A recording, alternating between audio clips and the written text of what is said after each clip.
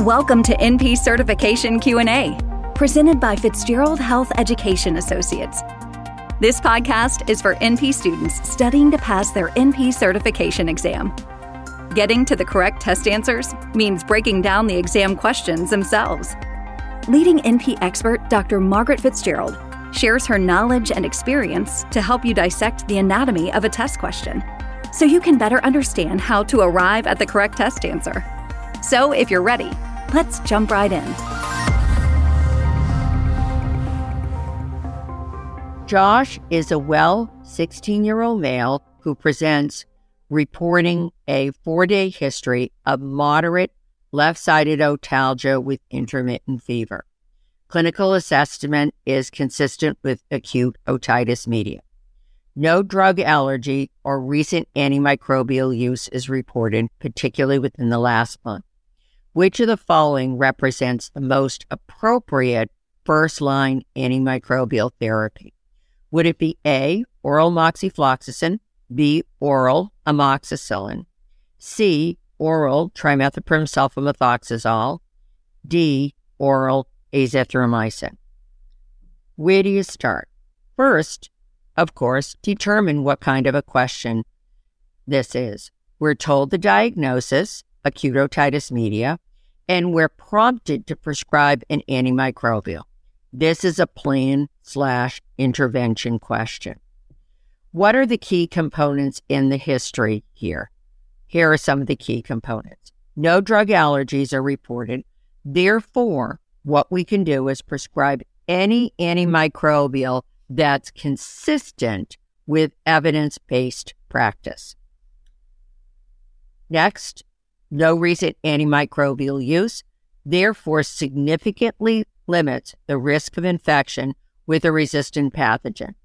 And please keep in mind, most outpatient infections are the result of non-resistant organisms.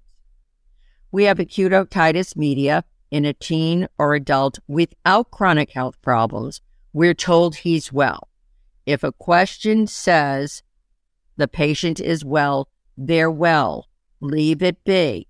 They don't have any hidden significant health problems. Therefore, we don't need to think about second or third line antimicrobial therapies.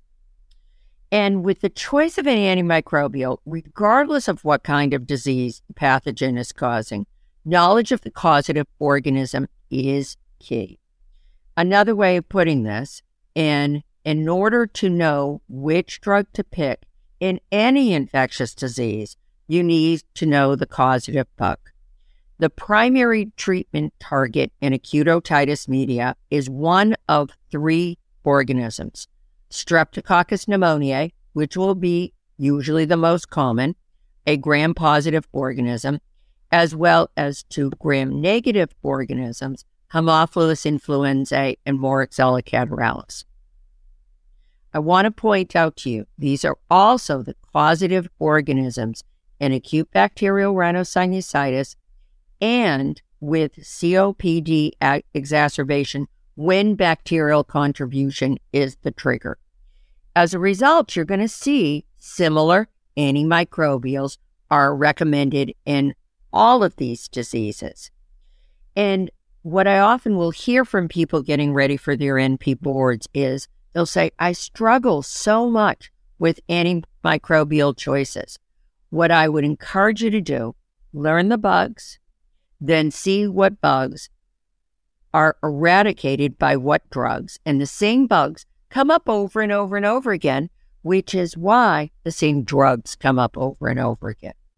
Clinical recommendations for antimicrobial therapies and acute otitis media, based on the recommendations of the Sanford Guide, a helpful clinical reference that reflects evidence-based practice, highlights the use of the following antimicrobials.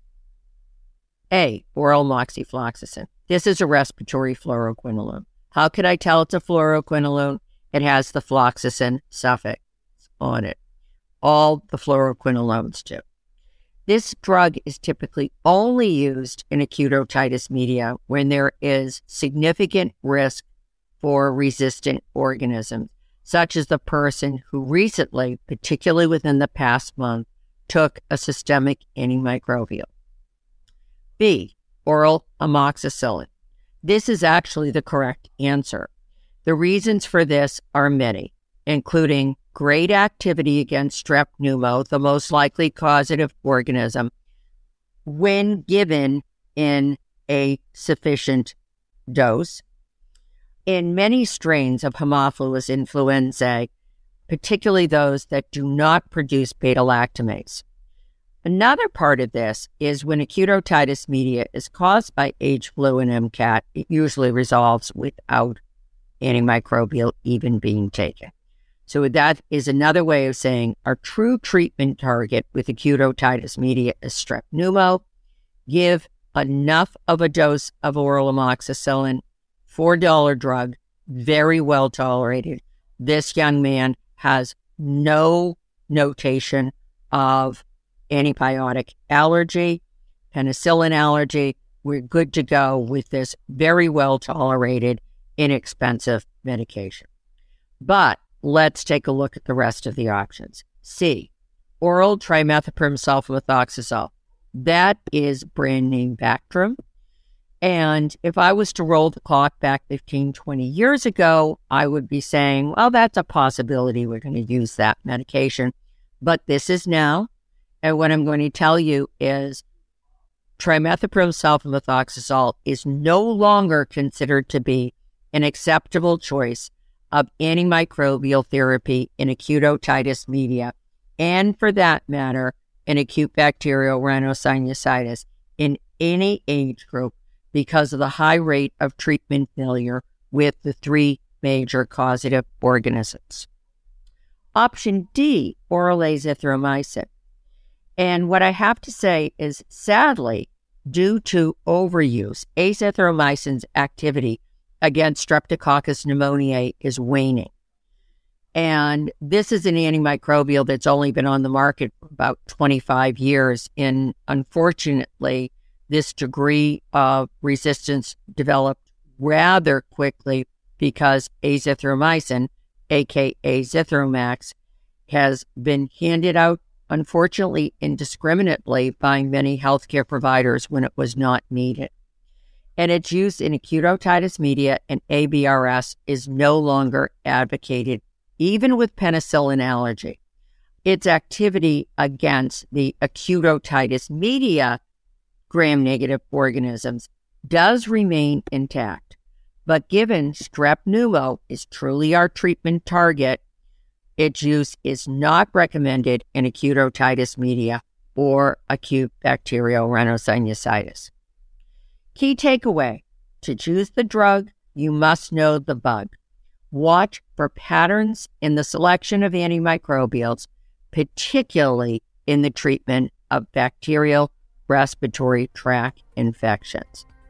Anticipate on boards that you're going to be asked about first-line antimicrobial therapy in an individual suitable for outpatient treatment. Thank you for listening to NP Certification Q&A, presented by Fitzgerald Health Education Associates. Please rate, review, and subscribe to this podcast.